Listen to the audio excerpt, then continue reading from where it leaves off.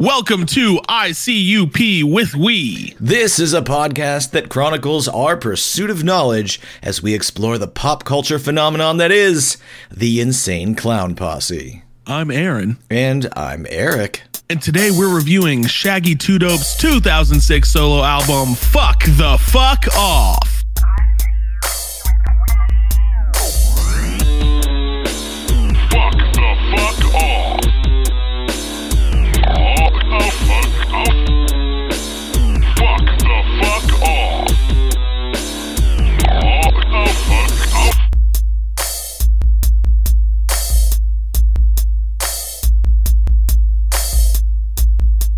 What is up, everybody? Welcome and welcome back. It is November. I am not alone. I am here with the co-host with the co-most. His name is Eric. Eric, how are you doing? I'm good.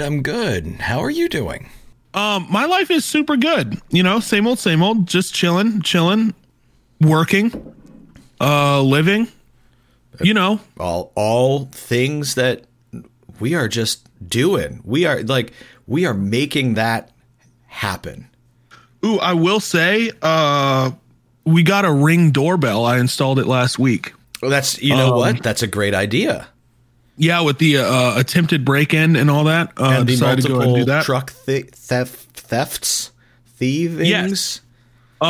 Yes, my truck was stolen for a second time in 2 months. I think I hit on that last week. We did. We touched on that, yes. Maybe it was a week before, but yeah, so we got a Ring Doorbell, and then we also ordered on bedbathandbeyond.com. By the way, go ahead and roll our ad for Bed Bath & Beyond real fast. Do you need a robotic vacuum? Maybe some new sheets or silverware? Head on over to Bed Bath & Beyond, the official supplier of blankies and more. Use offer code ICUPWWE at checkout to receive your very own error message. Bed Bath & Beyond, because fuck your kitchen and living room. Awesome, thank you. Mm-hmm. We ordered on bedbathandbeyond.com a Ring security camera. Ring brand security camera. So that should come in the next couple days. We're going to put that on our back patio. Hell yeah. Gonna be fun times. I'm super stoked on it. That's a good thing. I'm glad for you that you're doing that. That's good. I like when we get food deliveries. Mm-hmm. I like that I don't have to wait for them to text me that we got a food delivery or for them to say like, hey, I just dropped it off. I get a real-time notification on my phone because the Ring Doorbell sees them putting the food on my front doorstep. What if Ring was like, alert, creeper at your front door, and you're like, oh shit, oh no, that's just my food. It's fine. Oh, wait a minute. But I will say the one bad thing is, and this is a bad thing, Eric. Yes? So I live in an apartment. You do? So I also get notifications every once in a while when people will just walk past in the hallway. And usually I'll click on them and look and kind of see like, okay, how many times is this person taking out their fucking dog today? Because this is like the 5th time. And I noticed this guy, one of my kind, good neighbors, we got a notification while he was walking past our door holding a big bag of Whataburger and a big Whataburger cup. And for the next hour after I checked that notification, I was like, man, I really want Whataburger. I think I have to go get Whataburger. And what did you know? I went and got Whataburger for dinner that night. Wow. So it's a good food advertiser. I'll tell you that. Advertising works. Do you ever see any sort of unsavory or seedy activity going on in the hallway? Like, you know, somebody out there, I don't know, shooting up or having sex or something like that. And you're like, whoa, what's happening here? Unfortunately not. As much as I would love to get a notification that people are having sex outside of my door, has not happened yet. But the second it happens, I promise I will text you. Thank you. I wonder, like, if you go to Pornhub and search Ring Doorbell, are there videos of that? Wait a minute. Now that's interesting. It's just I'm sure there are. There's gotta be. Listeners, find out for us. They're probably all fake. It's probably like saw my neighbor, stepfather, and stepdaughter having sex in the hallway through my Ring doorbell. And it's like this weird fisheye video or something. I don't know. I'm just guessing. Listen, let's get real for a second. Let's get real. If there's one thing that you can take away from this episode, is go watch porn and report back to us. That's what we're asking you to do. That's what we're asking you to do. Go watch pornography and report back. And when we say report back, we're asking for legitimate, properly formatted reports. We want to know all the details, everything that you can written find. Up. This is like, pretend you are a detective. Actually, go to school, get licensed as a detective, work your way up through the ranks, then do this research for us. MLA formatted paper. Yes. I need it properly cited. Yep. All and references. You definitely need to be licensed. Yeah. Yeah, absolutely. And then report back to us. Only then report back to us. So we'll wait 4 years for you to go get a degree and all that stuff. Hey, it happens. It has to happen, right? Right. For this to be done right, at least. Hey, I just thought of a funny. Do you want to hear a funny story about something that happened this week? Oh, absolutely. Yeah. I make a lot of bizarre observations. Bizarre. Seinfeldian observations, you might say. Okay. But so we were driving in the car, and you know how sometimes you see cars that say like baby on board or something? Like they have a sticker in the window? I saw one that said twins on board. And I was like, who the fuck cares? I was like, you let me know that there's a baby, and I guess that's to make sure that, I'm careful, right? Like, be careful. There's a baby in here. Don't drive like an asshole. Okay, I kind of get that. But I was like, who gives a shit that your kids look the same? That doesn't, I'm going to stay away from my car. And Christy just goes, yeah, fuck your dumb alien kids. I laughed so hard. Dude, I laughed so hard. God, dude. Honestly, though, that's weird. Although, could they be talking about twins as in children, or twins as in like a clever name for a nice pair of titties? They could be talking about either, or they could be talking about Arnold Schwarzenegger and Danny DeVito. I don't know. Ooh, they could be. Now I want to get one if we ever have kids. Oh, yeah. I don't know if if the world wants that, but if we ever have kids, I want to get us a custom made sign that just says "Cum spawn on board." Ew. We saw one the other day that said "Babies up in this bitch." Oh, that's good. That's clever. That's funny. It's pretty. That's fun. whimsical. It's pretty whimsical. Yeah, it's good. Well, there you go. That's what's going on in our lives. Ring doorbell porn and dumb alien twins. Ring doorbell porn and dumb alien twins might need to be the name of this episode. Who knows? Might be. It definitely needs to be in the description, at least. For sure. So if you go and scroll on down there, you'll see those words in the description. Yeah. And while you're scrolling, we're actually going to go ahead and move on. Yes. And we're going to start talking about, so we're in a new year. So let's start by taking a look at the top hip hop albums of good old 06. Yeah, let's. Take it away. As we've been doing for a while now, here are the top 10 first week album sales. These are the ones that people were most hyped about, that people rushed out and bought and ended up being very popular albums that year. Number 1, Jay-Z, Kingdom Come, featuring the song Show Me What You Got. Show me what you got. Show me what you got. Number 2, T.I., King, with the song What You Know. And I'm just going to throw this out there. I love that song. I still love that song. What you know about me? What you know about me? Yeah, T.I. killed it. It's like, what you know about that? Now this song says, what you know about that? What you know about that? I know all about that. And there's a line where he says, Louis knapsack where I keep all the work at. And I always thought that was a hilarious line. Dude, good old Louis Vuitton knapsack. Yeah. Yeah. Right. Yeah, that is a good song.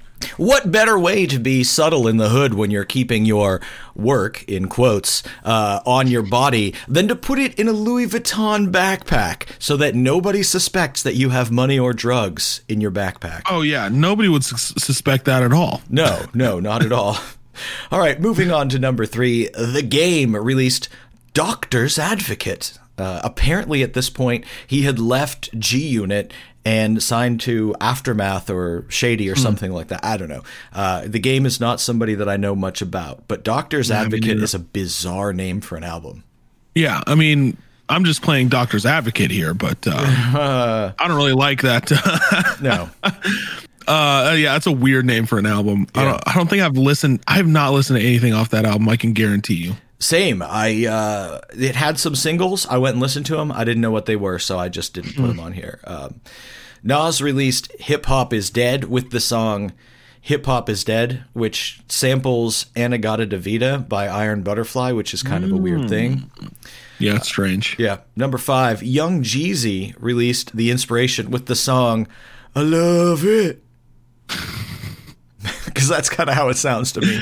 It does though. Shady Records, Eminem presents The Re-Up. That's a very strange name for an album, but that's what it is. With the song You Don't Know. Here you go. Ludacris released Release Therapy with the song Money Maker featuring Pharrell. Luda. Snoop Dogg has been steadily releasing albums over most of these years, but we haven't heard much. This one had a couple of bigger hits on it. The Blue Carpet Treatment, and I think it's hilarious that both of these were big radio hits. But the first one that was a big hit is That's That Shit featuring R. Kelly, and the other one is I Wanna Fuck You featuring Akon.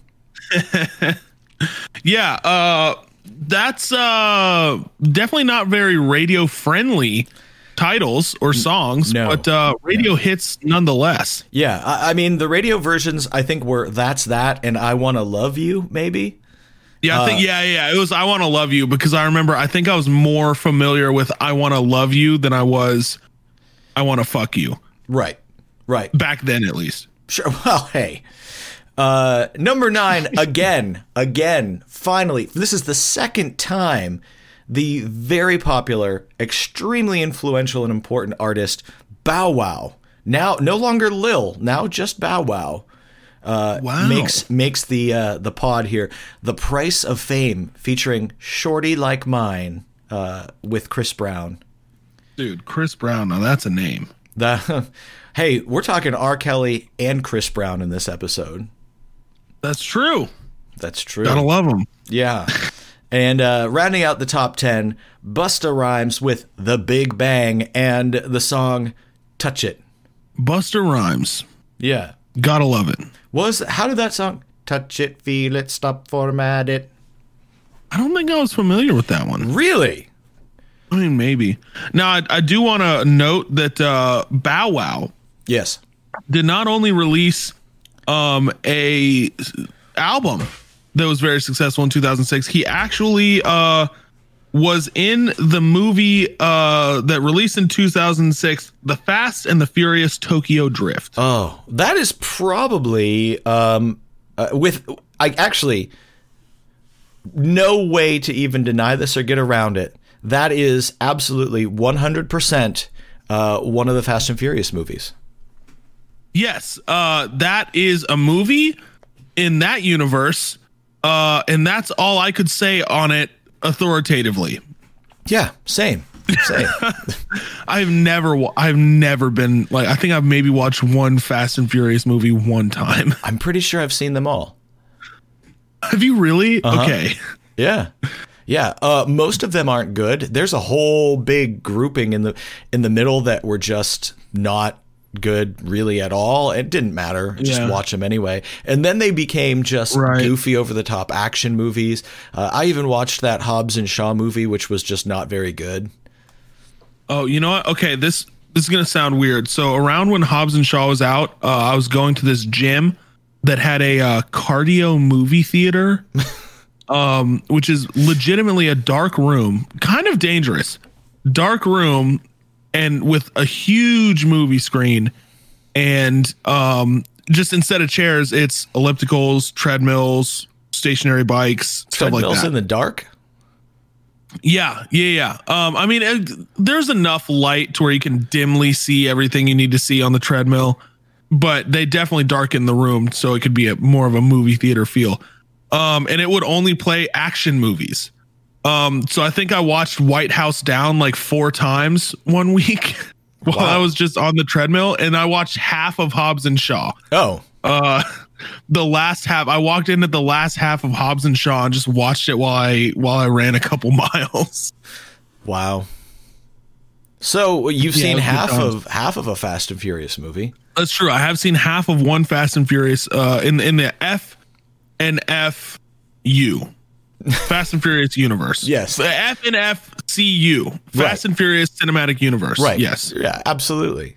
I also want to note that the only good Bow Wow movie that exists is Like Mike, where he plays Calvin. And I love that movie so much. Okay, let's continue with other notable releases. I was really ready for you to say the only good Bow Wow movie is, and then insert the name of any movie literally about a dog. Oh, okay. Homeward Bound is also a good Bow Wow movie. Right, I'll give you that. Homeward Bound is also a good Bow Wow movie. That felt like an absolute obvious errand. Like, I thought that's it. If I was inside your brain, I figured that's where the synapses were going to connect. It just didn't happen. Oh, well. No, I genuinely have strong thoughts about a movie starring Lil Bow Wow. Good. Well, all 2 of them. There's probably That's more. That's true. I don't even know.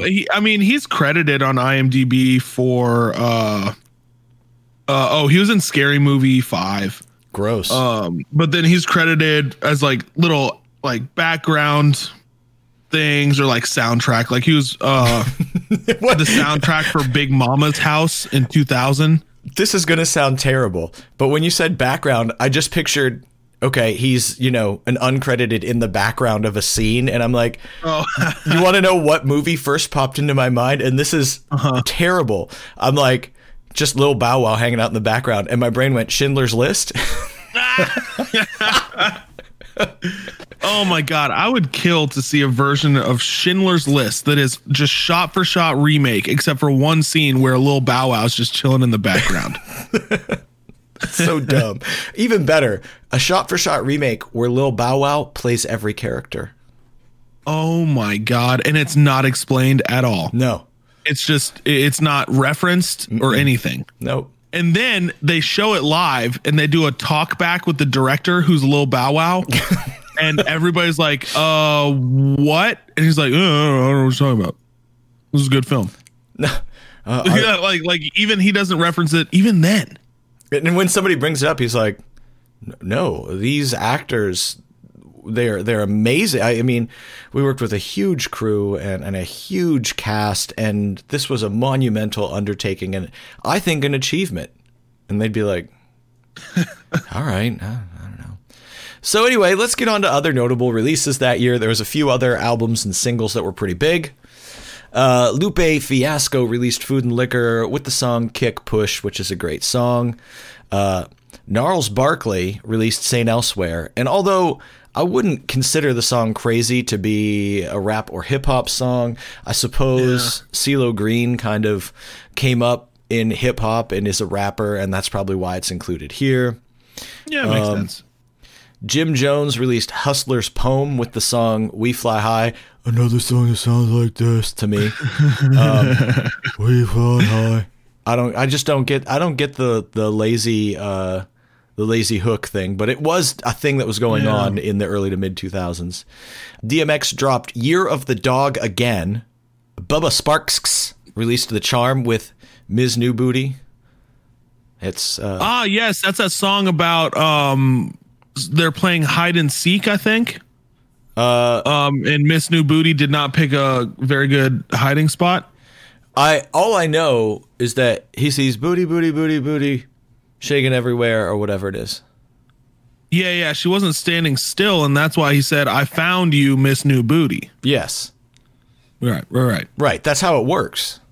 Yeah.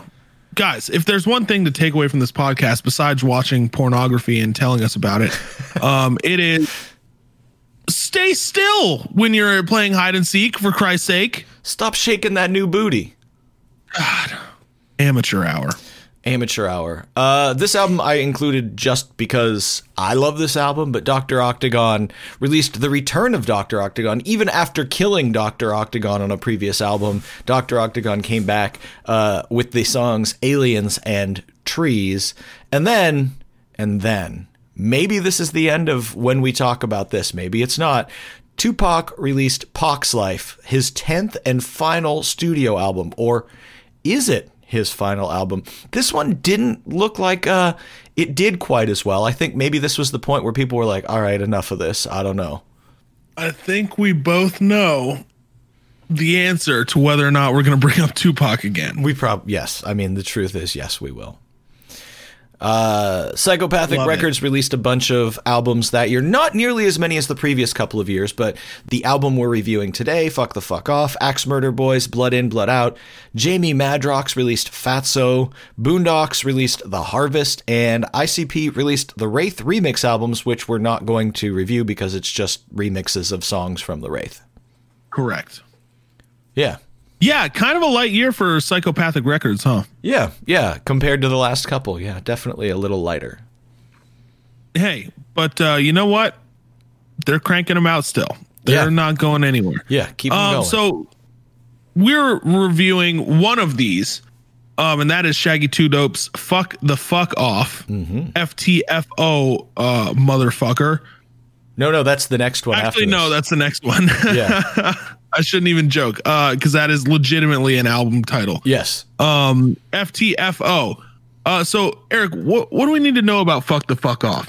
Well, we know that way back he had planned to release a full length called Shags the Clown, which never happened, right? It got messed up. Even this one experienced some delays, but it was released on February 21st, 2006, a full 12 years after the original Fuck Off EP, which is wild. That is very wild. Absolutely. Interesting thing here. We talked about this briefly, touched on it in a previous episode.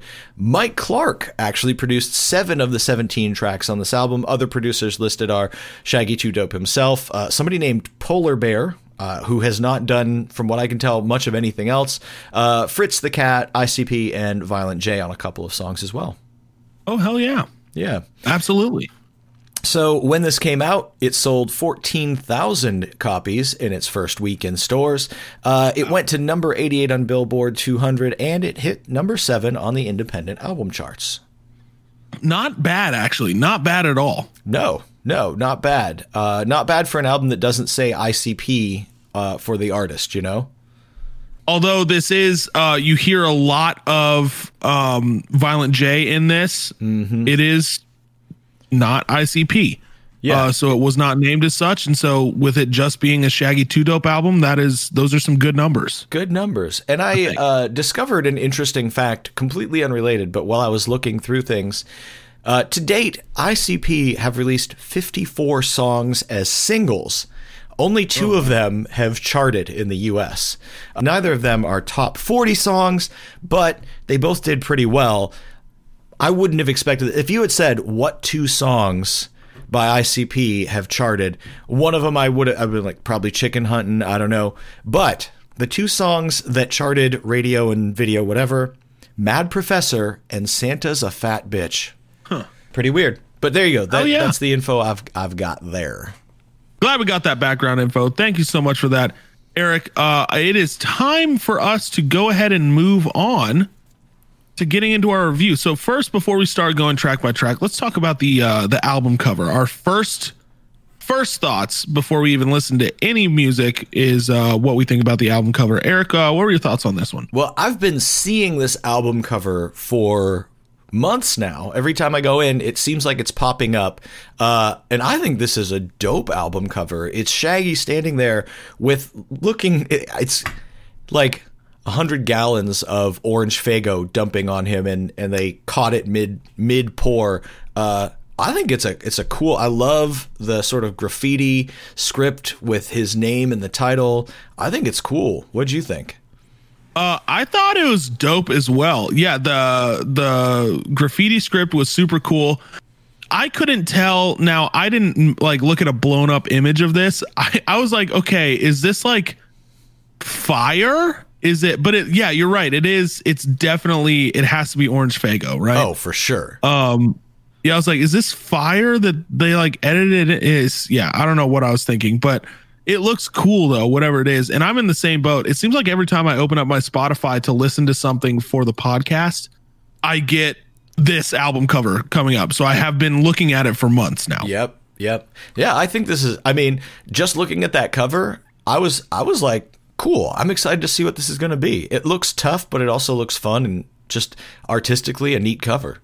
Absolutely. Well, hey, I guess it's time to go track by track then, huh? Let's get to the bullshit. Okay, track number one is a song called Prequel. Obviously, this is just an intro track. Eric, what were your thoughts on it? I think it's got a good classic feel, fine intro. Maybe feels just a little bit long. It leads straight into the next song. But it's just somebody scratching samples of Shaggy saying stuff, fuck the fuck off and Southwest Strangler. And I would suspect it's him. I know he does a lot of the scratching on their albums. It's probably just him on the wheels having some fun. What'd you think? Yeah, same. Just scratching tracks. It was a pretty dope, classic feel intro, leads straight into the next song. It did its job, maybe a little long, but other than that, it was dope. Yeah, pretty good. It was too dope. All right, so let's talk about the next track. I mean, these go seamlessly together. Next track is the title track, Fuck the Fuck Off. What'd you think? So this was the first thing I wrote down was this is really fucking good. Yeah. I like there's a line here. Now everybody thinks they shit's the wickedest. Ned and Ho's spitting wicked shit is ridiculous. And just like the way he delivered it and rhymed like wickedest and ridiculous. Yeah. It was like, okay, it shows you like this guy is good at what he does, right? Yeah. And I really enjoyed that line. But the song was really hard. The chorus, which features Violent J, was very, very good. I enjoyed the chorus. Eric, what were your thoughts? I'll tell you what, you're probably going to hear me multiple times throughout this give props to his flows because, man, he is good at what he does. And solid. Yeah. On this song, he really shows that off. I love that this brings back the bass line from the original Fuck Off song on the EP. It's pretty cool. I didn't notice that. Yeah, it is. Dun, Fuck. dun, That's dun, dope. dun, dun. Yeah. And it's different, but like it's there. It's undeniably the same bass line, and I thought that was really cool. Huh. I didn't really like Violent J's hook. It didn't feel like it fit well with the song thematically. However, I didn't hate it either. It wasn't enough to hurt the song for me. I just wasn't a big fan. I liked the Mike Clark shout out in there. I thought that was dope. There was a really cool bridge with this "Can I Get a Witness" repeating, and I thought it was short. It was cool. It added to the song, made it cool. It broke it up a little bit, I think, and that's exactly what the song needed. Yeah. Sometimes these bridges get weird. On this one, I definitely think it made the song better. It was cool. Oh, yeah. I thought the flows were dope. My favorite line was, "You're a shagamaniac, you can't ignore me, and tell your mom to fuck the fuck off for me." That's really good. And it's funny that he brings up, he says shagamaniac because there's a Hulkamaniac reference later on in the album. There is. Which is funny. But yeah, that's good. Yeah. Hell yeah. Well, that was Fuck the Fuck Off. Good start. A good start. Let's go ahead and move on to the next song, track number 3. This song is called Keep It Scrubbin'. What were your thoughts? Dude, I love this beat. I think this is a rad beat. And even though it's definitely different, because I listened to both songs, I couldn't help but think of Bad Boy for Life. We ain't going nowhere. Oh, yeah.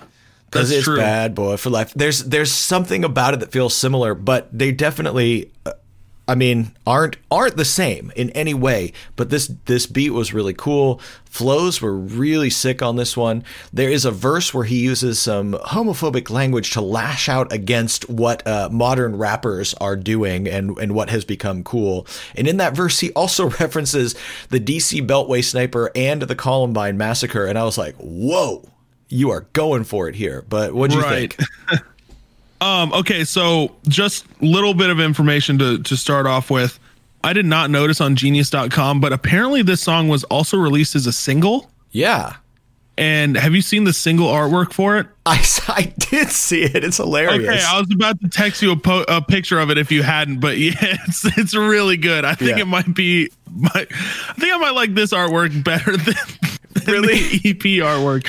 I'll tweet out a photo of it when we release the episode. It's like a drawing of him with two women, and they are wonderful. They are very wonderful. Okay, so this is the song actually that he says Hulkamaniacs in, that he refers to Hulkamaniacs. He refers to himself as a Hulkamaniac. But the beat was very different. I liked it a lot. The flows were airtight. Yeah. The chorus was pretty catchy. I did not know. Are you familiar with Lavelle? Lavelle was one of Esham's guys. I think he was part of Nodis, maybe. Yeah. So apparently this was there's additional vocals by, and this was engineered by Lavelle. Oh, nice. Yeah. So rapper producer from Detroit, also known as Mr. Realist. Lavelle actually also formed a group called Crazy Clan, spelled with K's, probably not a great idea, with Anybody Killa back in 1995. Oh, weird. Yeah. But yeah, this is the first reference of him. So I was wondering if maybe you knew more information, but this song also, there is a TLC reference in this song, which is actually really clever. Yes, I did catch it because the song is called Keep It Scrubbin'. So yes, so there's a reference to the song No Scrubs by TLC. It's the line, and when you come outside, bitch, don't get it confused. It's me in the passenger side of my homeboy's ride spitting on you, which was really good. I was like, oh, that was great. Right, because there's a line in No Scrubs where they say, hanging out the passenger side of your best friend's ride trying to holler at me or something, and this is like that line. Yeah, this is just basically his, like, the other side, the other perspective of that line. Yeah, I thought that was pretty funny. Yeah, I thought that was great. And that, honestly, that shows off just like the cleverness of Shaggy. Yeah. In my opinion. Yeah, this song is a good showcase. It's a good single, I think, to choose because it shows what he's doing. Yeah. Oh, yeah. This song was fantastic. I had a very enjoyable time listening to this song. Yeah. I liked it. Cool. What about the next one called Forever and Always? Forever and Always. Mm-hmm. The chorus was kind of like smooth, baby. You know what I'm talking about? I do. It was a very low key, chill beat kind of song. The flows, yet again, I mean, you're right. I think we're going to be saying this on every song. The flows are tight. Yeah. Right. And this song is basically just him saying like he's going to live forever. Yeah. He's not going to die. And you know, the chorus is I'm forever and ever and ever, ever, always. But he also has like a lot of lines in here. Like here's one of them. Death can't have this because I'm quicker than bullets. Rednecks try and hide from me, snipping they mullets, which I thought was pretty funny. It's crazy that these guys make all these songs about never dying. Yeah. Oh, yeah.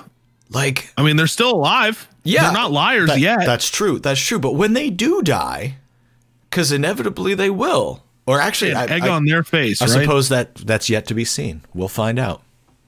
Yeah. Yeah. Well, you know what?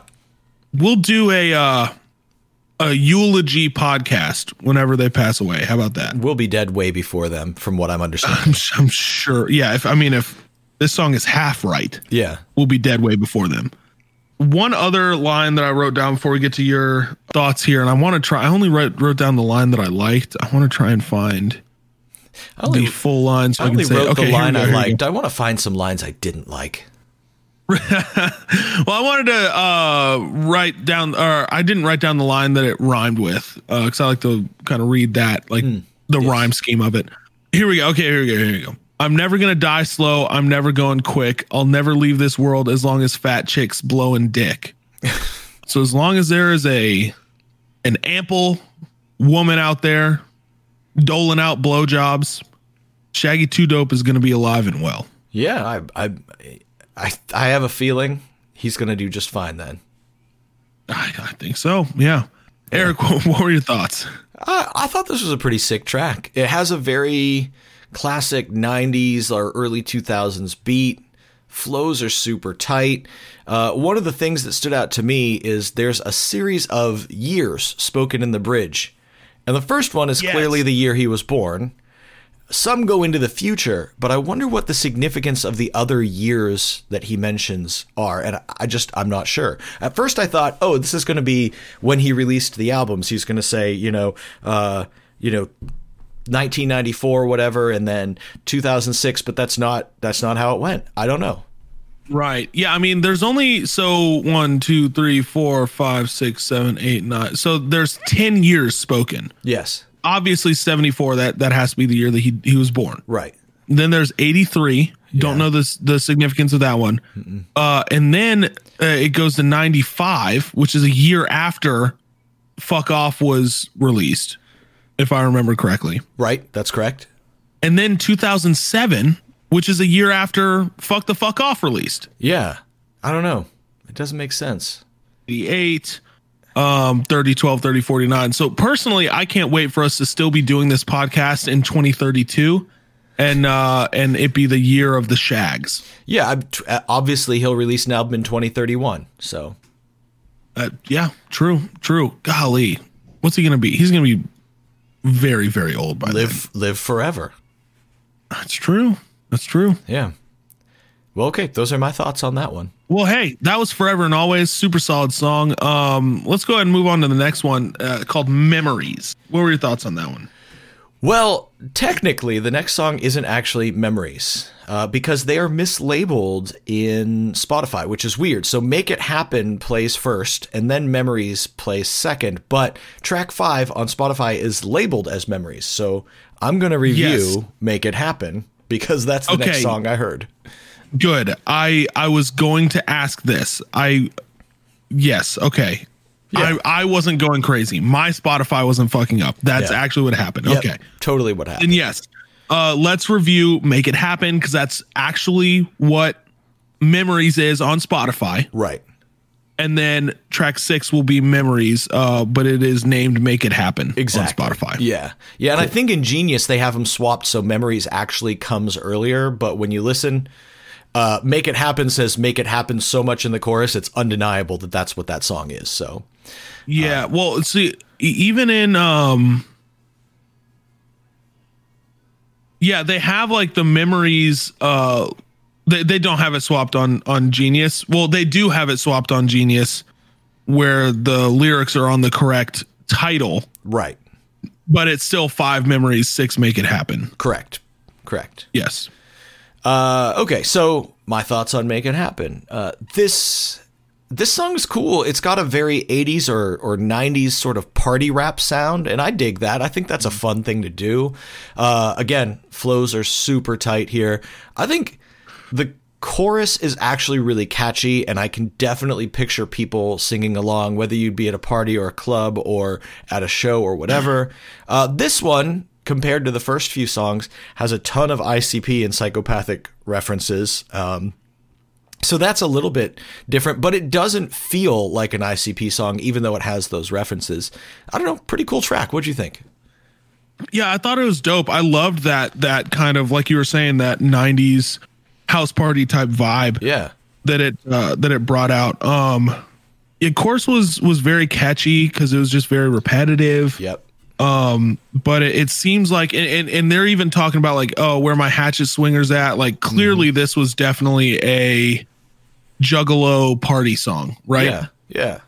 Like I could hear this out of the Winnebago at the campsite, at Juggle Fest. The Gathering? At the Gathering. Juggle Fest. Oh my God, dude. It's too early this morning, apparently.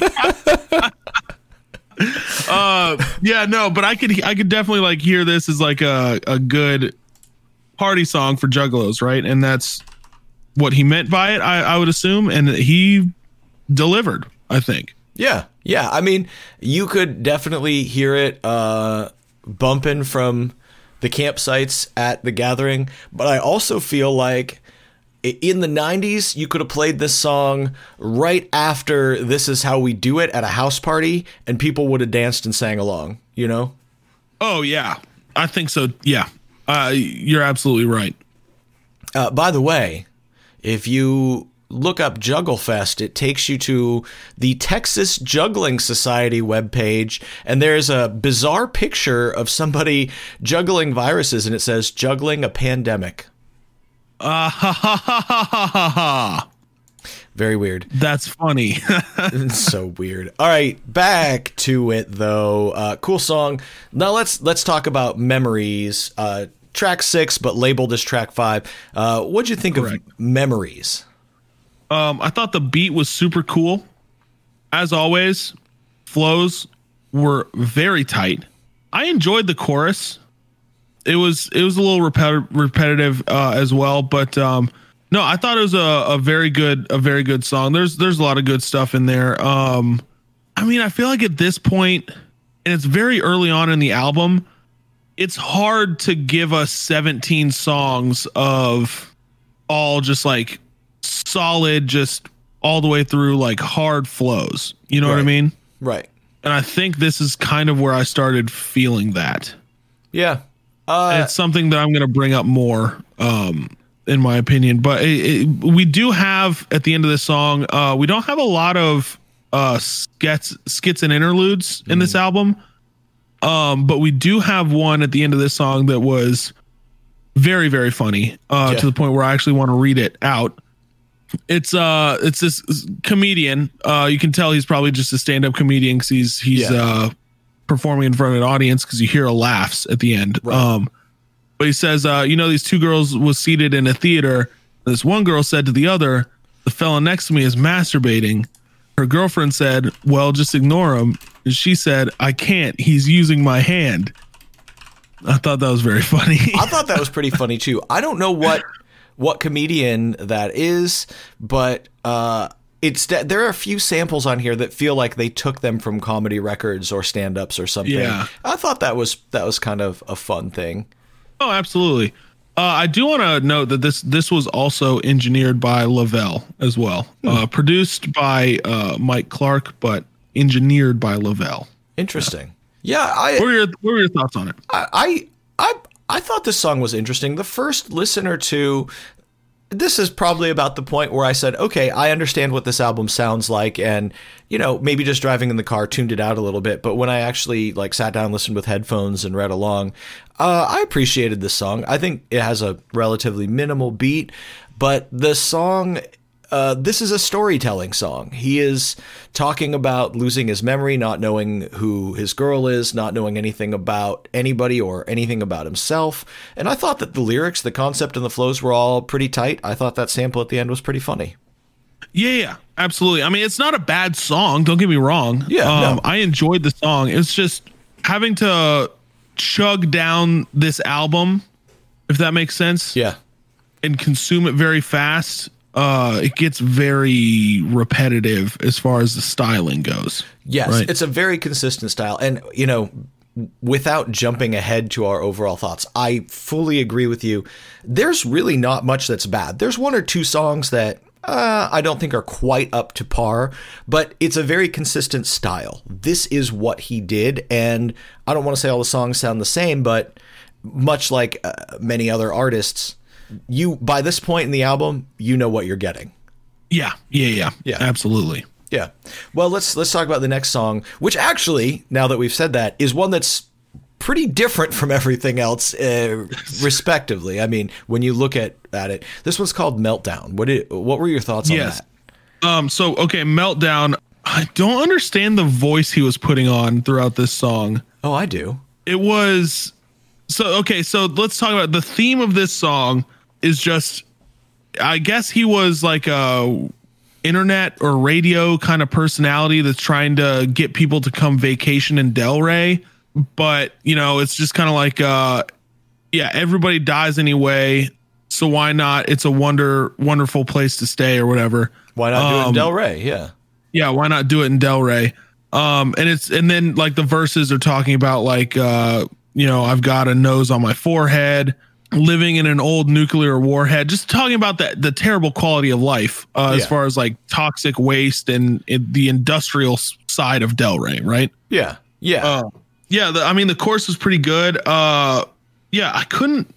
The voice he was putting on, I guess it works, and it works for the theme of the song, but it's just kind of weird to me. The beat was cool though. Yeah. It's a simple beat song. You know, I agree. I think though that to me it was obvious right away what he was doing. He was doing like an announcer voice, kind of like a Bink Chipawink from like Joker's Wild or something, but maybe not quite that over the top. But it's like a tourism promotion for the city of Delray where they're from, which is shitty and, you know, toxic. And there's a lot of goofy toxic waste references throughout the whole thing.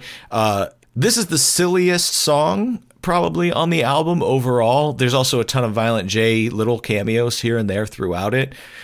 I wouldn't say I like this song. I wouldn't say I'd go back and listen to it, but when listening to the album straight through, it was kind of interesting to have something a little different in there. Yeah. I mean, it broke it up a little bit. Don't get me wrong. I just wish he would have only done the announcer voice sometimes. Yeah. Like maybe in the beginning, and then switched. But, you know, it is what it is. Do want to say, so additional vocals by Violent J, obviously. Lavelle also did a couple vocals in this one as well. Oh, that makes sense. Yeah. Well, let's go ahead and move on to track number 8, track called They Shootin'. Mm-hmm. Eric, what were your thoughts? I thought this one had a pretty interesting beat. It feels relatively modern to that era. Like I could hear 50 Cent and his crew like spitting on a beat like this, you know, a year or two previous to this. Like I kind of got that. A weird song. I didn't get it at first, but the more I listened and when I really paid attention, this song is sort of about the apocalypse or the end of the world when literally everybody is shooting everybody else up. Everyone's gone crazy and they're killing each other. Right. There's a hook and a bridge that's like ba-bam, bam, bam, ba-bam, bam, bam. There's like, it's kind of catchy, but it's also kind of weird. I thought this was an interesting song, a little bit different. Another very much storytelling song. Did you like this one? What'd you think? I thought it was good. I thought I liked the beat a lot. Yeah. And I thought the chorus was just okay, but the flows just seemed to fit in the pocket of the beat so incredibly well for me. Mm-hmm. And then like the content, I like the content of it. Obviously, I enjoyed this song a lot. Yeah, it was good. I mean, you hear Violent J obviously in there as well, vocals by him. But I mean, it wasn't a huge fan of the chorus, but I did like everything else about it. Yeah, I wasn't a huge fan of the chorus either, but it was pretty undeniable, like kind of catchy. If you heard it a few times, it might be stuck in your head. So, oh yeah. Well, that was They Shootin'. Let's go and move on to track number 9. A song called Half Full, produced by Mike E. Clark. And actually, this one's engineered by Fritz the Cat. So Eric, what were your thoughts on this one? This is a super chill beat, and I thought that was good. There's a lot of beats and sort of cadences on this that are a more determined sort of in your face, almost like danceable beats. This one slows it down a little, chills it out a little bit, which is good. It starts with Violent J singing the chorus, which I didn't mind, actually. This is a really honest track. I kind of dig it. To me, this feels like the third song in the sequence of How Many Times from Great Milenko, which we both liked a lot. Yeah. And then Questions from Bizarre, which we didn't think was very good. And now this one, which really fits the same format, but I think actually works pretty well. Lots of truths about life, and I think it's a cool, sad, chill, almost G-funk beat at times, but I liked this one. What'd you think? Man, I fully enjoyed this one. Let me tell you, that smooth piano at the beginning, golly, it just like, it wrapped me up like a warm hug after all these in-your-face type beats that we've been having for the last almost 8 songs, right? fantastic, absolutely fantastic. They did this song well. You're right. I think it's very much so the third in that trilogy, and it's way better than Questions. I'll tell you that much right now. Oh yes. But yeah, no, this was a very good song. Slow, chill, great to break up all the intense, you're right, dancey songs. Mm-hmm. Yeah, I enjoyed it a lot. I mean, there's nothing more I can say about it, right? Other than I enjoyed it. Yeah, that's good. Well, let's get on to a more back in your face kind of aggressive song, but one that changes it up with a undeniable feature. It's not even like a verse. It's like trading off quite a bit. This one's Always Fucking With Us featuring Twisted. What'd you give us your thoughts on that one? Yeah, this was a huge Twisted collabo, for sure. Very much so back in your face. You're absolutely right there. The beat was pretty cool in my opinion. Overall, I think if I just listened to this song in the background, if I was doing something else, right, I feel like the song might be a little forgettable, might be skippable, just because there's not one thing I can really point to that's really attention grabbing in it that'll make you snap to and listen to the song fully. But Monoxide had a great verse, a couple great verses actually. Jamie Madrox always kills it, and his verses were really good too. Good song, but I think probably a little forgettable. Yeah, what were your thoughts? I agree almost exactly. I think this is a decent beat. Probably not the most standout one on the album for me. I thought the Twisted verses were really tight, especially that second Monoxide verse. If there was anything that stood out listening both times, his rapid fire cadence in that one, man, killed that verse. Like really, really cool. But overall, it's not a song that I look back and go, oh yeah, that was a great song. Not a bad song, but okay. It was a decent song. I will say with that second Monoxide verse, I didn't write it down in my notes, but just scanning through it while you were talking, there is a line that we need to discuss. Okay. He says, no grill with chips in the front, not drank with ice in the cup. No way I'm going to be with a slut with a gut from drinking too much nut. That's good. What the hell? That might have to be take the cake for line of the album. There's a lot of crazy stuff, but that one, wow. Yeah, that one's really good. Yeah, I think we have the same opinion here. Yeah, so let's go ahead and move on to track number 11. Now, this one is a song that kind of stood out to me. I'm very interested to hear what you think. Also engineered by Fritz the Cat. A song called "Pull Me Over." Thoughts? So this is another one that starts with Violent J singing on the chorus, and another song with a very sort of 80s, 90s feel to the beat. There's a ton of early ICP feel here in some ways, and definitely probably a lot of Violent J influence here. It's literally about getting pulled over more than once, and I'll just say this, it doesn't go well for the cops. This is some classic storytelling rap, and it gives me a big NWA vibe. What'd you think?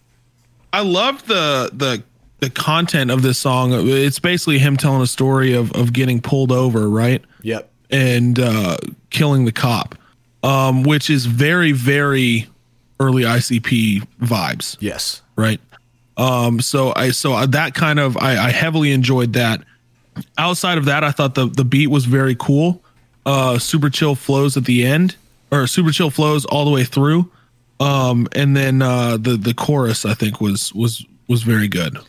Yeah. It's a cool track. This one definitely I could hear on an ICP album, although the vibe of the beat and stuff feels more like this Shaggy album. So, absolutely, I think I agree with you on that one. All right, let's about midway through, we said exactly what you're getting on this album. This next track to me is one that stands out as not sounding like the rest. What did you think of Ball Bounce? Man. First of all, I want to give a shout out to Genius user BK James for writing a quick bio for this song. He's also known when I say as, quick, I mean he's also known as Burger King Jim, just so you know. Yes. Burger King Jim or BK James. Thank you. Yes. Wrote a quick bio about this song. And when I say quick, I mean it is legitimately one sentence long. And it is an ode to the clapping sound testicles make as they bounce up and down. And I wanted to read that as smooth as possible. Appropriate title then. A very appropriate title, Ball Bounce. Man, it sounds a lot like when I first started listening to it, it sounded a lot like a new dance song. Do you know what I mean? Like Crank That Soulja Boy was like a song about like a dance. Yes. And this sounded a lot like do the ball bounce. Yeah. Right? Throw your hands to the dirt and do the ball bounce. It felt a lot like a dance anthem song, like trying to get a new dance trending. Kinda. In which case, man, I'm sad to say that it's not effective. No. I wish it was. I would have loved to go into the clubs back in 2006 when I was a mere middle schooler and see people doing the ball bounce on each other. But it just unfortunately didn't happen. So the beat was very weird. I feel, dude, this song should have been 1 minute 30 seconds max. Right? And it came in at 3:58 at one of the longest. Actually, this is the second longest track on the album. Ugh. The last track, Your Life, is 4:27, but this is wait a minute. Yeah, no, this is legitimately the second longest track on the album, and it should have been the shortest. Yes. Shorter than the intro. Yeah. This sucked, man. This sucked big time. Please tell me your thoughts, although I think it's just going to be the same as mine. So, stylistically, this song reminds me of Panties that we heard last week. Oh, yeah. And that's not a good thing. This is like a crunk-esque party track with some 80s stuff going on in the beat. And this is not my jam. I just did not like this. I get what he's doing on both tracks, on this one and Panties. Like, if you put those both on a single and made it like a goofball, like, hey, here's the thing I did that's these two stupid, like, party songs, I would go, I hate that, but I get what you did. I don't like it. I don't know. Well, let's not dilly-dally no further and move on to the next track number 13, a song called Red Moon. Eric, what were your thoughts? Boy, there's some Violent J up on this one. And this is the first song that he not just cameos in, but like actually does a verse and does a lot more on it. Right. This song sounds like Shaggy performing a Violent J song. The lyrics feel like Violent J. The theme feels like Violent J. The chorus sounds like Sugar Slam singing on it, which was Violent J's girl at the time. Like, this is a song that doesn't feel like it belongs on this album. And I don't hate it, but I'm not too into it. What did you think? Yes. So Sugar Slam did contribute vocals. Lavelle also contributed vocals, and obviously Violent J contributed a lot. In fact, I think Violent J probably it's even credited as written by Lavelle and Insane Clown Posse. It's not even credited as something that Shaggy 2 Dope wrote. Yeah. This right here is definitely an ICP song. And you're right. I think it's just a song that was written by Violent J but performed by Shaggy 2 Dope. Did you say it was produced by Violent J too? Yes, it's produced by Violent J. Okay, yeah, that's what I thought. Yeah. I mean, it was mixed by Mike Clark, engineered by Lavelle. But this is definitely where I'm sitting here and I'm like, okay, what are we? 13 songs into a 17-song album. Mm-hmm. First of all, I'm so tired of the number 17 at this point. But that's besides the point. 13 songs into a 17 song album, and if you're going to release a 17 song solo album, they need to be the 17 best songs you have ever written, because that is a lot of songs. Yeah. And that is just not, you can't be putting stuff out like this, right? Not that this is a bad song. If I listen to this song as a standalone song, I'd say, oh, that's a pretty good ICP song. Yeah, if you put it on a Forgotten Freshness or something. Absolutely. I mean, this could have been 9 tracks, and it could have been the most solid piece of work Shaggy 2 Dope ever put out. Yeah. That's just my opinion. Yeah. Well, okay. Let's talk about the next song then, which is called Owl Face Ho. And Aaron, lay the knowledge on us here. So, this song is credited as written by Shaggy 2 Dope. Also credited as written by Anybody Killa. Which you hear him for a moment in there somewhere. Yes, you do hear him for a moment. Engineered by Lavelle, mixed by Mike Clark. Additional vocals by Anybody Killa and Annette Utzler. Do you know who that is? Utzler. That has to be. So Shaggy's real name is Joey Utzler. Oh, so it has to be a relative of his. Must be, yeah. The only thing that she's credited for is this one song. Oh, that might be it then. Clearly must just be a relative or family member. So okay, this song, I dig the beat a lot, honestly. I dig the beat a lot. This song is about basically Shaggy 2 Dope taking a girl back to his crib, right? Yeah. Or back to her crib, rather, actually. And they obviously have sex. He goes bragging about it, and everybody's like, so let me just read it. Okay, so I said, hey, yo, you know that bitch Sando with the hair pulled back? Anybody Killer Chandra? Then Shaggy says, yeah, motherfucker, your boy Shags hit that. Then ABK says, man, everybody done hit that bitch. That be all hootin' through the hood. And I think hootin' is kind of where you get the owl imagery, I guess. Yeah, basically saying like, man, why are you bragging like everybody's had sex with her? Yeah. And then it comes back to saying like, hey, now she's pregnant, and then it goes through a whole thing of him having to go through the bullshit of paying her child support and helping her with the baby and all that. So that's kind of a very, very, very needlessly long explanation about that song. Yeah.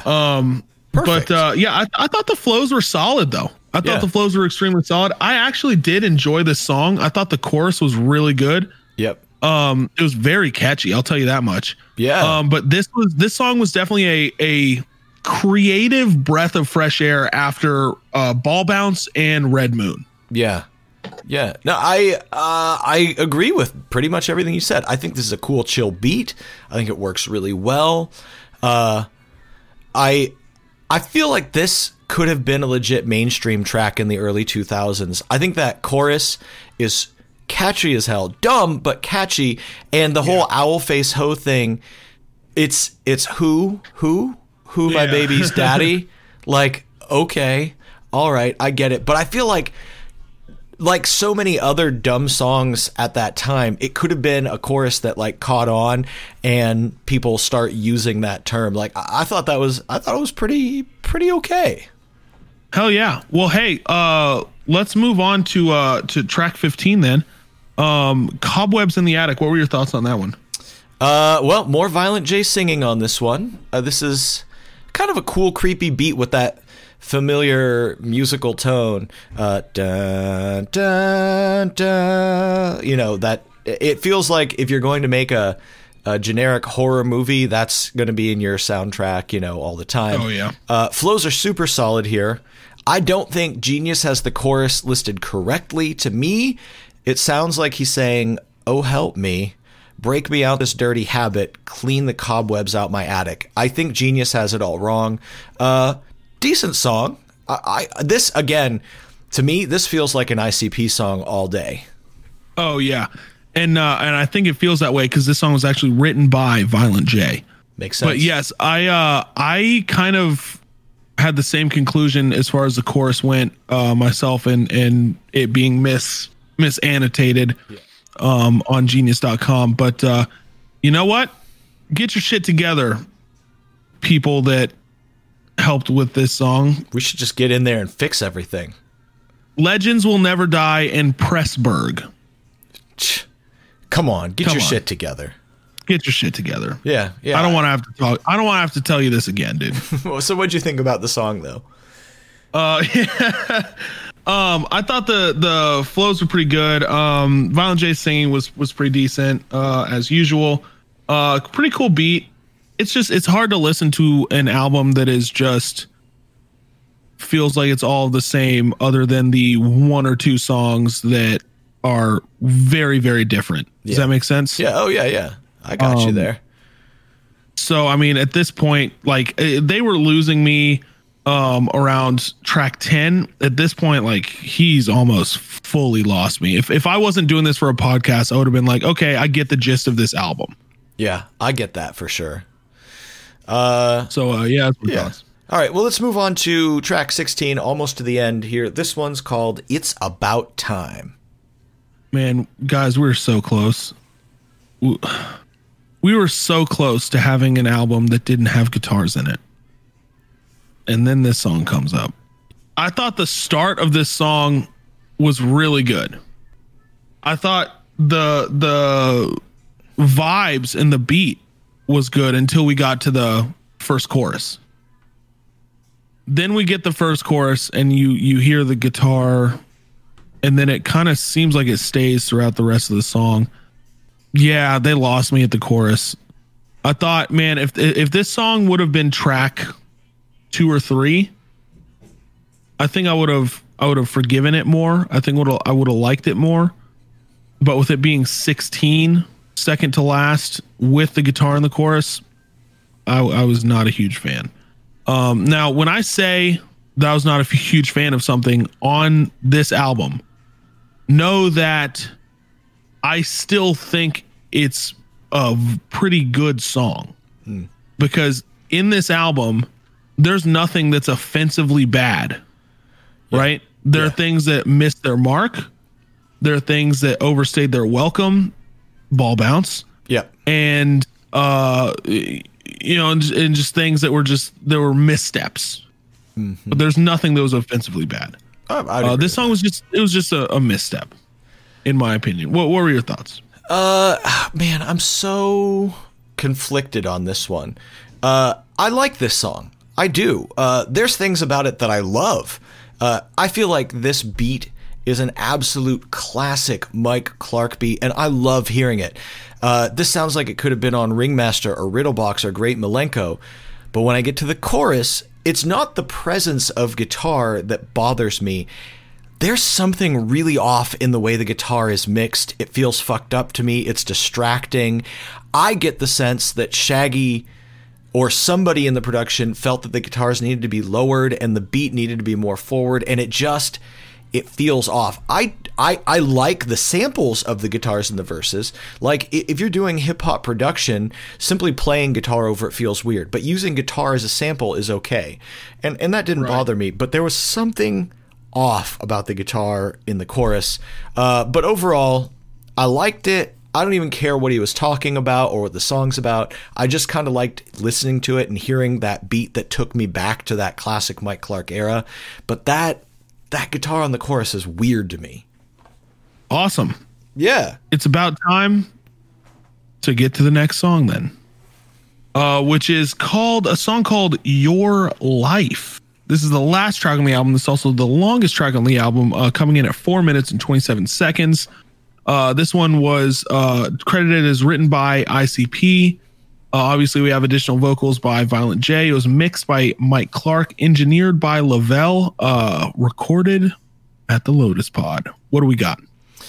You know what, man? I really dig this beat and this flow as well. This is another one that has a classic ICP feel. And this is the type of track that ended so many of those 90s albums and EPs, you know, where they would do all this dark or funny or crazy stuff. And then at the end, like, let us hit you with something that has some meaning, that's got some heart. And this song is that. It's all about karma. It delivers a solid and positive message, even if at times it does feel like it veers into sort of the sappy territory now and then.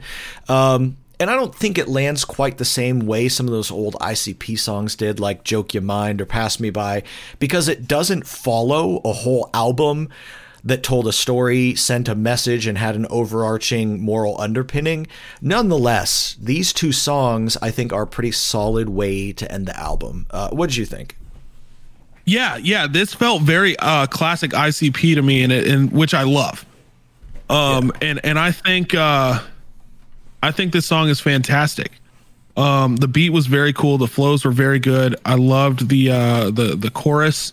Did it overstay a little bit? Maybe a little bit. Maybe they didn't have to repeat your life so many times, but it wasn't offensively overstaying its welcome like they've done in the past. Yeah. No, I very much so enjoyed this song. Yeah, nice. Well, awesome. Guys, that was Fuck the Fuck Off. Let's talk about our overall thoughts now that we've kind of gone track by track. I know it's kind of hard to not go over overall thoughts while we're listening to it, but or while we're going track by track rather. But let's do an official overall thoughts. Let's. So this is something I've been looking forward to, but kind of since we started doing this. I had never heard it. I'm a big fan of what Shaggy does. I think he's such an underrated, underappreciated, underutilized facet of ICP's arsenal. So I was looking forward to this one, and I can't say I'm disappointed. It's not, maybe not quite as what I might have liked or hoped it to be. However, I think Shaggy is a super talented MC. It's great to hear an album that shines a spotlight on him. I think this album expands on some of the sounds and styles we heard on Fuck Off, and you really get to hear his personal influence and style on this album. This has a unique sound. Clearly this is the type of music that he grew up listening to, and there's a lot of influences coming through here that don't always fully come through in an ICP album, or maybe it's balanced with, Violent J's stuff. And I'd say, with the exception of a few songs here and in there, this really is lacking a lot of the carnival and circus beats and some of the themes and stuff that exist in an ICP album, which forces it even more to feel uniquely like a Shaggy 2 Dope album. It's like a more straightforward, legit rap album with tons of 80s and 90s influence. There's cool beats, there's great flows. And I'll say this isn't necessarily a style I'm really into when it comes to hip hop, but I can appreciate that this is a super solid, legit rap album. And if this is a style you like, I could totally see people loving this album. I do think it overstays its welcome. It would have probably worked great as a 12 or 13 track album, because you could have trimmed some of that down, take some of those ICP songs and put them on an ICP album. And I think across the board, some trimming and refining would have done great, but it's not bad. What were your thoughts? Yeah, I think like maybe another month of sitting on all of this content and all these songs before making a decision about its release would have done it well. I think we would have seen a couple songs get cut if that was the case. But I think that you're right. This is very uniquely Shaggy 2 Dope. And this is an album that I've been looking forward to for months to actually listen to and finally sit down and review. So I'm happy we're finally able to do that. Couple bad songs on here, but like I said earlier, none of the bad songs on here are offensively bad. There's no songs on here that I was like, okay, this is an immediate skip. Except Ball for Bounce being Yeah. the closest to that. Yeah. Yeah. And even then, I don't think Ball Bounce is something that needed to be skipped. It was something that needed to be, cut in half, more than half. Yeah. Right. Coming in at 4 minutes, it needed to be minute 15, minute 30. Yeah. Yeah. So it wasn't offensively bad, but I think that this is such a great, straightforward rap album. You're right. It didn't have a lot of clown or circus themes in it, which made it feel uniquely Shaggy 2 Dope. Although there's some songs that you could definitely tell Violent J had a heavy influence on, it didn't necessarily hurt it at all. Right. Yeah. Overall, I think this was a solid album for somebody who, you're right, is a fan of that straightforward kind of 80s, 90s rap style. Yeah, it's a weird album for me because I like this album? Not particularly, but there's not anything bad. It's really good for what it is, I think. Yeah, I think for what it is fantastic. And it is what it is. Let's go ahead and get on to getting our favorite tracks out of the way and putting those bad boys on the playlist. Eric, what were you thinking on your favorite track? To me, I feel like Keep It Scrubbin' is the perfect song to put on our playlist. I liked Your Life as well. I thought that was a cool song, but I think Keep It Scrubbin' really is the standout song, and it also captures the tone of this album. What did you think? Yeah, Keep It Scrubbin' was by far my favorite song on this album. I think it was fantastic. The cleverness in there makes it so uniquely Shaggy 2 Dope, right? Yeah. My next choice after that was actually the title track, Fuck the Fuck Off, which plays right before Keep It Scrubbin'. I thought was very good. But I also really enjoy Your Life. So I think it might need to be Keep It Scrubbin' in Your Life, maybe? Yeah, and I could go either way. I'd be fine with putting Fuck the Fuck Off and Keep It Scrubbin', but I think if we did Keep It Scrubbin' in Your Life, it gives us sort of the two sides, two extremes, a little bit different sounds. Absolutely, and that's exactly what we're going to do. We are now looking at a playlist that has 50 songs. We broke the 50 song mark on this one. Wow. We are also looking at 3 hours and 45-minute runtime. Guys, this playlist is really good. This is shaping up. Shaping up. Good stuff. All right, so those are our personal favorite tracks. Let's go ahead and move on to talking F.T.F.O scores. As usual, we're going to score at 1 through 5 F.T.F.Os for music and beats, lyrics and flows, skits and interludes, and the vibe at the time of the release. I'm thinking this might be a skits and interludes because there was a couple little samples, but there really weren't skits or interludes on this one. Right. There was one true sort of skit / interlude, and it was the one that we talked about, but that's not enough to give it a full F.T.F.O score, right? Yeah. So let's go ahead and say we're going to do music and beats, lyrics and flows, and vibe at the time of the release. I'll go ahead and start off with music and beats. Man, talk about a 4 F.T.F.O music and beats release. A solid 4 F.T.F.O music and beats release. I thought even the songs that were bad, even the weakest songs on the album, still had redeeming qualities and good stuff in their music and beats. What were your thoughts? I gave it a 3.5, and I considered going to a 4. The only reason I went with a 3.5 is because, except for a few songs, I think that it started to feel a little bit one note, like they were all a similar tone and style. Good beats, just not something I loved when it came down to it. Again, for some people, this might be a 5 music and beats because they just love this style of music. So I went with a 3.5. That makes sense. I mean, we can't, when it comes to these opinions, they legitimately are opinions, and they are formed and based off of what we like and dislike, right? So that totally makes sense. Let's move on to lyrics and flows. This one, man, I really wanted to give it a 4.5. I went with a 4 though. I felt like 4.5 might have been a little too high. But you can hear in almost every song, I mean, the cleverness, the way he can just fit his lyrics and flows so perfectly like a puzzle piece and mesh it into the beat, no matter what beat it is, so well. And we've always said he's been able to do that very well. So I went with a 4. I feel your struggle. I went with a 4 as well. I was like, should I go higher? And again, for the exact same reason I gave it a 3.5 on the last one, it started to feel maybe too consistent for me at times. But I love that not for a second did it feel like he was phoning this in. You could tell he was giving it his all. And I thought it was awesome. So 4 for me.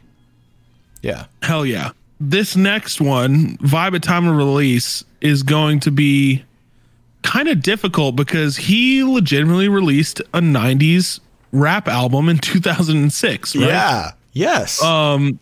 Which if I was listening to it back then, I would have thought, okay, this is sick. I'm glad that this is a throwback, a brand new throwback is what I would have called it. Yeah. I went ahead and went with 3.5 because it's definitely not vibing with the time that it's been released, but it's not bad. Like I don't want to be too negative on it because he didn't do what everybody else was doing at the time. Yeah. Right. You're supposed to reward people for that. Right. Not take points away. But I went with a 3.5 because it does not vibe with this music that was being released at the time, but it is very, very good. I could not agree with your path of thinking more because that's the exact. I went back and forth. I'm like, do I give this a high score because he sort of bucked the trend and made a very decisive and an intentional, I'm going to do a throwback album with a modern sound? Or do I give it a low score because it's, outdated, it's out of step with the rest of the music? And I ultimately landed on 3.5 because I think he did that on purpose. I think it was sort of refreshing when you look at everything else that's out and go, this is a cool thing. He did his own thing, and I think it worked. In only a couple spots did it feel like modern sort of beats or production. The rest of it all felt like throwback 80s, 90s, which is clearly what his goal was, and I think he achieved that. Oh, absolutely. Yeah, I think you and I are right in line, step in step with that one, for sure. What overall average does that bring us to?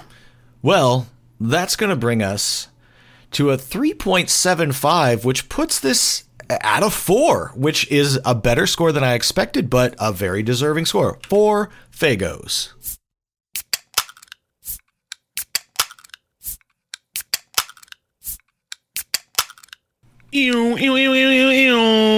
Congratulations to Fuck the Fuck Off for 4 Fagos. That is a very well-deserving score, and definitely on the higher end of our spectrum, especially in the 2000s era of ICP. Yeah, probably the best thing that's come out of the ICP camp in a minute.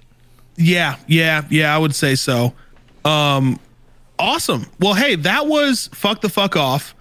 Now let's look forward into next week. Next week, we're going to be reviewing 2007's The Tempest. Yay. We can't wait to review the first post-Joker's Card Deck full-length album from ICP. Well, Aaron, that brings us to the end of our show. For the fine people out here that would love to keep up with you outside of just once a week listening to you talk about albums that came out, 15 years ago almost, how can they find you? You can find me and all my content at www.locklearcomedy.com. That is where you can find all my social media. If it was not a pandemic, that was also where you can find me doing stand-up comedy live. But there's a pandemic, so not doing that. Until then, I am also hanging out on Twitch, twitch.tv/grizzlemedia, where you can come hang out with me. I stream Tuesdays, Thursdays, Fridays, Saturday during the day, Sunday evenings. So I am usually online. If you are listening to this, you might want to pop over there. You'll more than likely see me playing some video games. Eric, what about you? Where can we find your stuff? Well, much like you, I also have a website that you can go check out. It's ericconway.com. That's my name, crazy enough. And also, much like you, you're not going to see any samples of me traveling around or doing any work anytime in 2020, really, because, well, I really can't. But you can see stuff I have done, and it's pretty boring, not very cool at all. You can also find me on Twitter at @NuclearIsLonely, which I'm a very boring Twitter person. I choose to mostly stay out of it. That's my Twitter stance. Yeah. Twitter is something that you and I have very, very different approaches on. Yes. Because I tweet a lot, you tweet very little. Yes. But I read some of your tweets periodically. And I'm glad that you do, because I feel like everything that I tweet is very, very important for everybody's eyes, right? Yes. I mean, important is absolutely the word I would use for your tweets, yes. Yeah, sure. Speaking of Twitter, you can also find the podcast on Twitter at ICUPWWE, where we post some cool things every now and then, as well as some things that we talk about in the middle of episodes.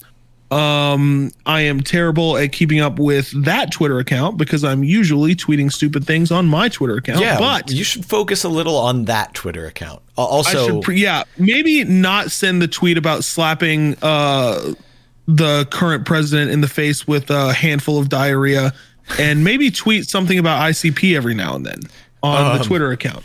Yeah, maybe. But also, all of you, if the more you interact on that Twitter, the more we will counteract? No, not counteract. What do you call a word? I guess interact is the opposite of counteract. Interact back, I guess. I don't know. We will react to your actions in a way that is suitable and fitting. Just know that every action has an equal and opposite reaction. So if you action to us, we will reaction to you back on Twitter. Possibly disproportionately. We'll see. We will very much so see. So yes, you can follow us on our Twitter account. Let us know how you like the episodes. Blah de blah de blah. Until next week, though, Eric, I had a fantastic time as always. I had a fantastic time with you, and I have to say, this might be one of our worst closes ever. This is us babbling like idiots, and I love it. Guys, for Eric, I'm Aaron. Big ol' whoop whoop out there, and we will see you next week. Whoop whoop.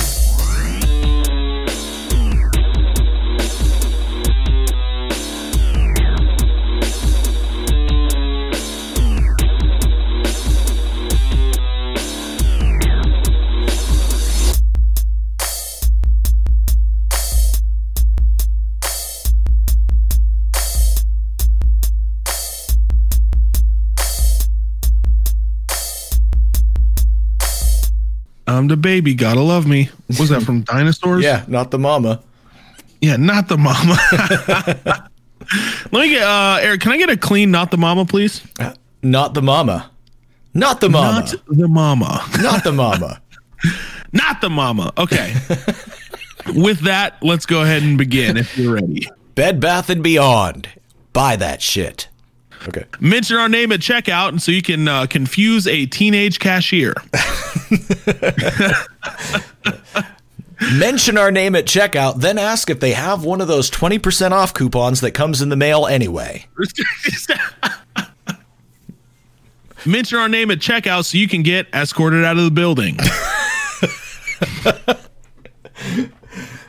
Use offer code ICUPWWE at checkout for an error message. I think that's right. I think that's it. I think that's a good one. Bed Bath & Beyond, because fuck your kitchen and living room.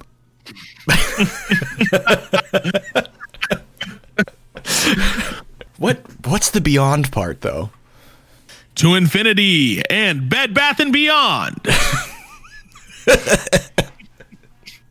Oh, no. Okay, I think we have some great post-credit stuff here. Perfect. Great. Excellent.